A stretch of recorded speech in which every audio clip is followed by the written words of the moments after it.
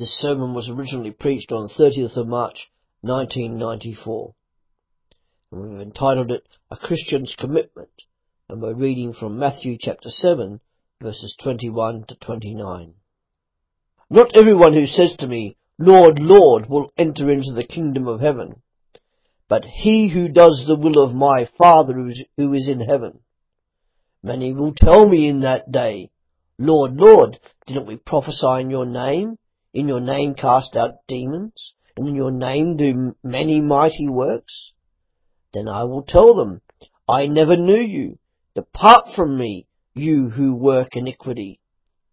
Everyone, therefore, who hears these words of mine and does them, I will liken him to a wise man who built his house on a rock. The rain came down, the floods came, and the winds blew and beat on that house, and it didn't fall, for it was founded on the rock. Everyone who hears these words of mine and doesn't do them will be like a foolish man who built his house on the sand. The rain came down, the floods came, and the winds blew and beat on that house, and it fell, and great was its fall. It happened when Jesus had finished saying these things that the multitudes were astonished at his teaching, for he taught them with authority and not like the scribes. And it's a radical choice. Up until now, Jesus Christ has been issuing instructions. It is here, therefore, that he issues the two choices we face when having heard his words. He concludes his sermon with a heart-wrenching application. Previously, he's been talking about false prophets, and this week false professors, from unsound teachers to unsound hearers. Jesus confronts us with himself, sets before us the choice between obeying his words and disobeying them. He then proceeds to call us to firm commitment of mind, will, and life to himself and his teaching. In verses 21 to 23, he warns us of mere spoken profession, and in verses 24 to 27, warns us of a mere intellectual knowledge without any practical knowledge. Each one of these is a substitute for the obedience that Jesus asks, if not demands. And these final two passages are very similar. Both contrast the right and wrong responses to Jesus and his teaching. Both show a definite decision must be made, and that nothing replaces an active and practical obedience. The only difference between the passages is that the first is to people who only say they are Christians, and the second is to people who only have an intellectual acceptance of Jesus and his teachings. So firstly, the danger of a merely spoken profession. In verses 21 to 23, the people that Jesus refers to here are those that say they belong to him, but in practice do nothing to change their lives in accordance to his teachings. Verse 21 states that not all who say to him, Lord, Lord, will enter the kingdom of heaven. Our final destiny will be settled, Jesus says, neither by what we say to him, either today nor on that last day, but whether we practice what he teaches and obey him. It is true, however, that we are to speak about Jesus and his teachings. In Romans 10 verses 9 to 10, Paul wrote that we have to confess with our lips and believe in our hearts. A true profession of Jesus is impossible without the Holy Spirit, 1 Corinthians 12 verse 3. Is there anything wrong with calling Jesus Lord? In itself, no. However, if there is no moral and practical application, then it is merely lip service and it is worth nothing. To that group of people who do not talk with truth and profess Jesus without reality will not be saved. People who only live a verbal confession of Christ can be full of courtesy, enthusiasm and orthodoxy in private worship and public ministry, and yet live without any of the moral teaching of Christ. Look at the list given: prophecy, casting out demons, and doing mighty works in his name. Yet if they do not do the will of the Father, and obey and do the teachings of Jesus, then they too will be told to depart from him. These three areas of ministry, prophecy, exorcism, and miracles, are the most extreme examples of verbal profession. And yet if these people do not obey Jesus, then they too will be cast from the presence of Jesus. Jesus is not just for their lips, but for their lives. Jesus is not just for us to say we follow him and then not do as he asks, i.e. only paying lip service.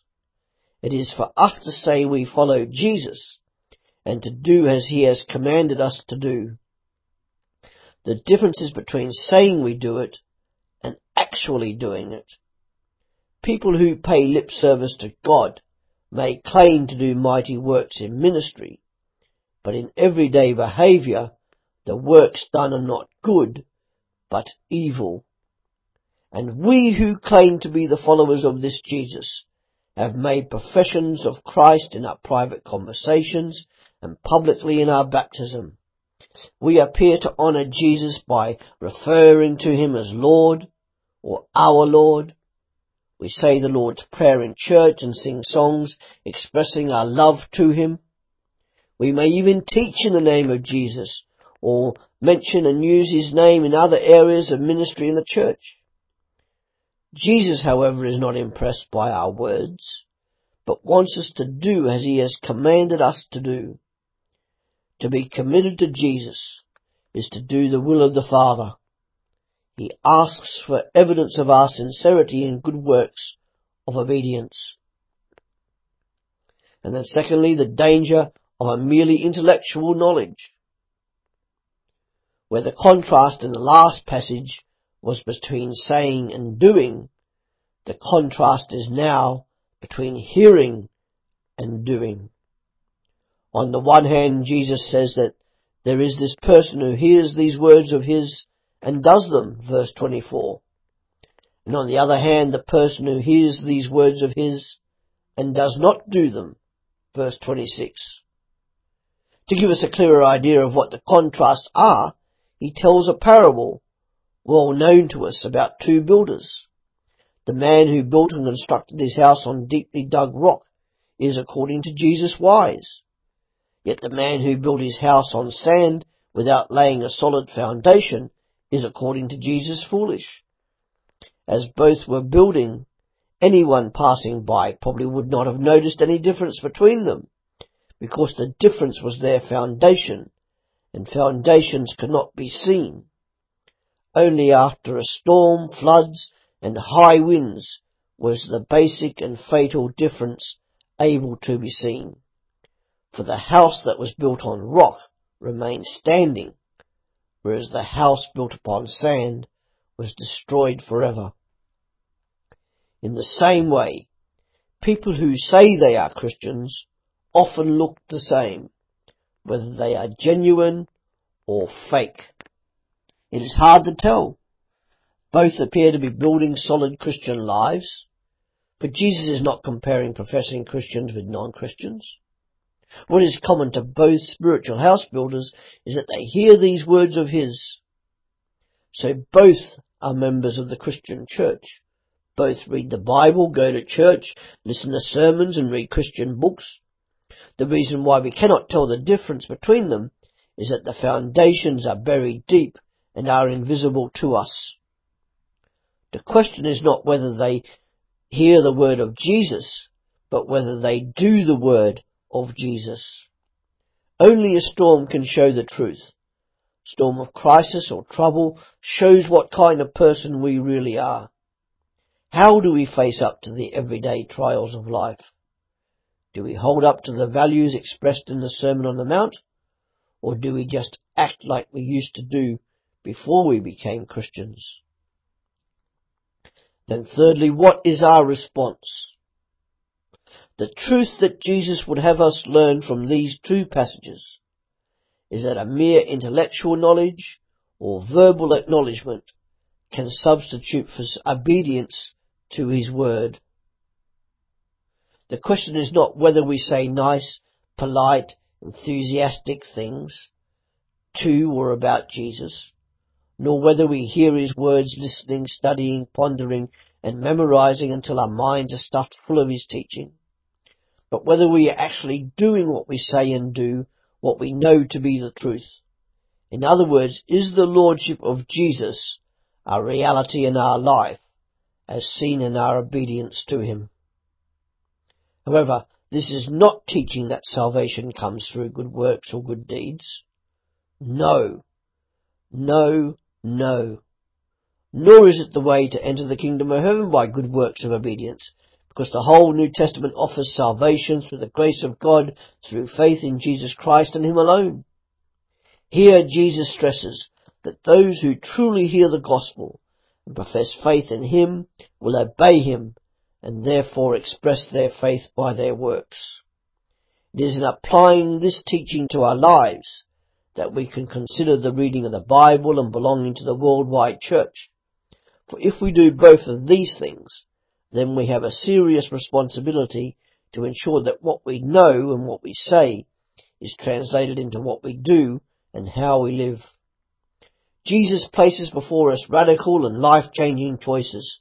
He commands us to be real followers of himself, joining a new culture, the Christian culture, the Christian counterculture, and abandoning the old culture of the world.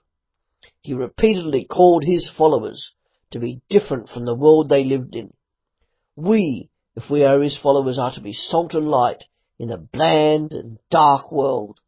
The world is like food that is rotting, full of bacteria causing it to decay rapidly. As the followers of Jesus Christ, we are to be salt, stopping its decay. The world lives in darkness, a gloomy, dank and shadowy place. Christian disciples are called to be light, throwing out the darkness and the gloom. And then Jesus moves on to more specific areas.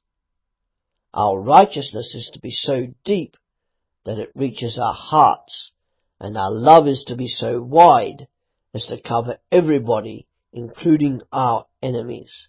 Our giving, prayers and fasting are not to be as the Pharisees were, who were boastful, but rather to be real and in secret, so as not to compromise our Christian integrity. For our treasure we are to choose what lasts through all eternity, not that which rots away here on earth.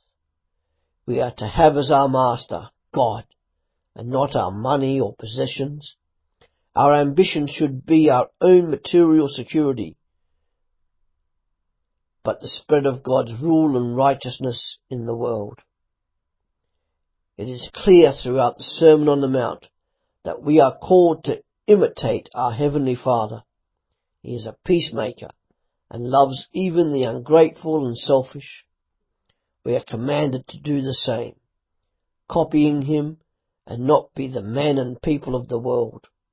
Then we show to this world and to God that we are truly his sons and daughters.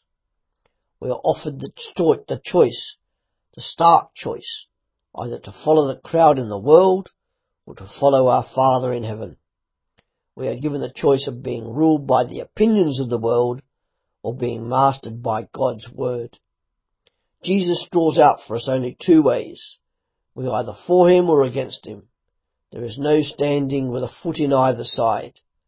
We have two ways to go, a narrow or a broad gate, and two foundations we can build, either on solid rock or shifting sand.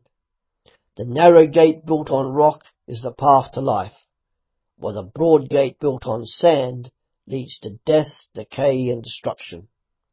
The answer to these choices is important, and certainly much more important than our careers or marriage partner.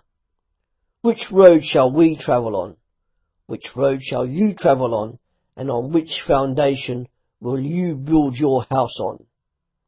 Those who decide for Jesus Many people from all different religions are quite ready to accept the Sermon on the Mount as containing wonderful truths. They know that it contains phrases such as "Blessed are the merciful, for they shall obtain mercy," or "Love your enemies," or "Judge not, so that you may not be judged," or "Whatever you wish that men would do to you, do so also to them." These sayings, they say, show Jesus as a great moral teacher. However, they are not prepared to acknowledge that he is God and has authority. Yet what hit the first hearers of this sermon was Jesus' authority, verse 29, and it drove them to be astonished by him and his teaching. And if we read it, we too should also be astonished by his teaching. Just like in first century Israel, the Sermon on the Mount goes against everything we are taught through our family, schools and culture. If Jesus therefore has the authority, we should not only listen and read it, but also do it. Jesus laid down the law of God, and he expects people to build the house of their lives on his words, and adds that only those who do so are wise and will be safe. He says that he has come to fulfill the law and the prophets. He is both the Lord to be obeyed and the Saviour to give blessing and salvation. He places himself in the judgment seat. He speaks of God as his Father in a unique sense and a relationship, and implies that what he does, God does, and that what people do to him, they are also doing to God. These claims of Jesus were spoken so naturally, so modestly and indirectly, that many people never even notice them. But they are there, and we cannot and we should not ignore them. Throughout the Sermon on the Mount we have seen that Jesus is teacher, the Christ, the Lord, the Saviour, the Judge, the Son of God and God. Either all these things are true, or he was a power-seeking maniac suffering with some form of insanity. In other words, he was deluded. But the Sermon on the Mount could never be the product of someone who was either insane, deluded, or a seeker of power, because it would go against whatever was taught in the Sermon on the Mount. Our only alternative, then, is to take Jesus Christ at his word and his claims for all that they are worth. The Sermon on the Mount contains the picture for God's alternative society, with the standards, values and priorities of the kingdom of God, and not the kingdom of man. Too often throughout history, the church has conformed to the pattern set by the world and ignored the pattern required by God and by Jesus Christ. Sometimes there is no difference, with the church having lost its saltiness and having had its light put out. It is only as we as the church live the truth set out in the Sermon on the Mount that a true Christian community will be attractive to those outside in the world, and let God be glorified. Jesus, therefore, when he calls us to be the unique Christian culture in a world full of lost culture. So here is a challenge for you. Are you, as a Christian, heeding Jesus' words and being obedient to them, and therefore living a life worthy of being called his follower, a Christian? Are you being salt and light amongst those who are in darkness and in a lost culture? And finally, if you would not call yourself a Christian today, and this Jesus appeals to you, this Jesus who speaks with authority, and you want to become a Christian, there are 3 simple steps to follow. Firstly, admit that you have done wrong against God and his ways. Secondly, believe and trust in Jesus. Call on him, receive, trust, obey and worship him, recognizing him for who he is and what he has done, and what he will do. Then lastly, confess Jesus as your Lord and Saviour. Once your sin, your wrongdoing has been confessed, and Jesus is believed in and trusted in as Saviour, then you are a Christian. Now you are ready, as Peter writes in the Bible, to grow in grace and knowledge of our Lord Jesus Christ. 2 Peter 3 verse 18. Welcome to the family of God. God has chosen you, Jesus Christ has paid for you, and he has put his mark within you through his indwelling Holy Spirit. Thank you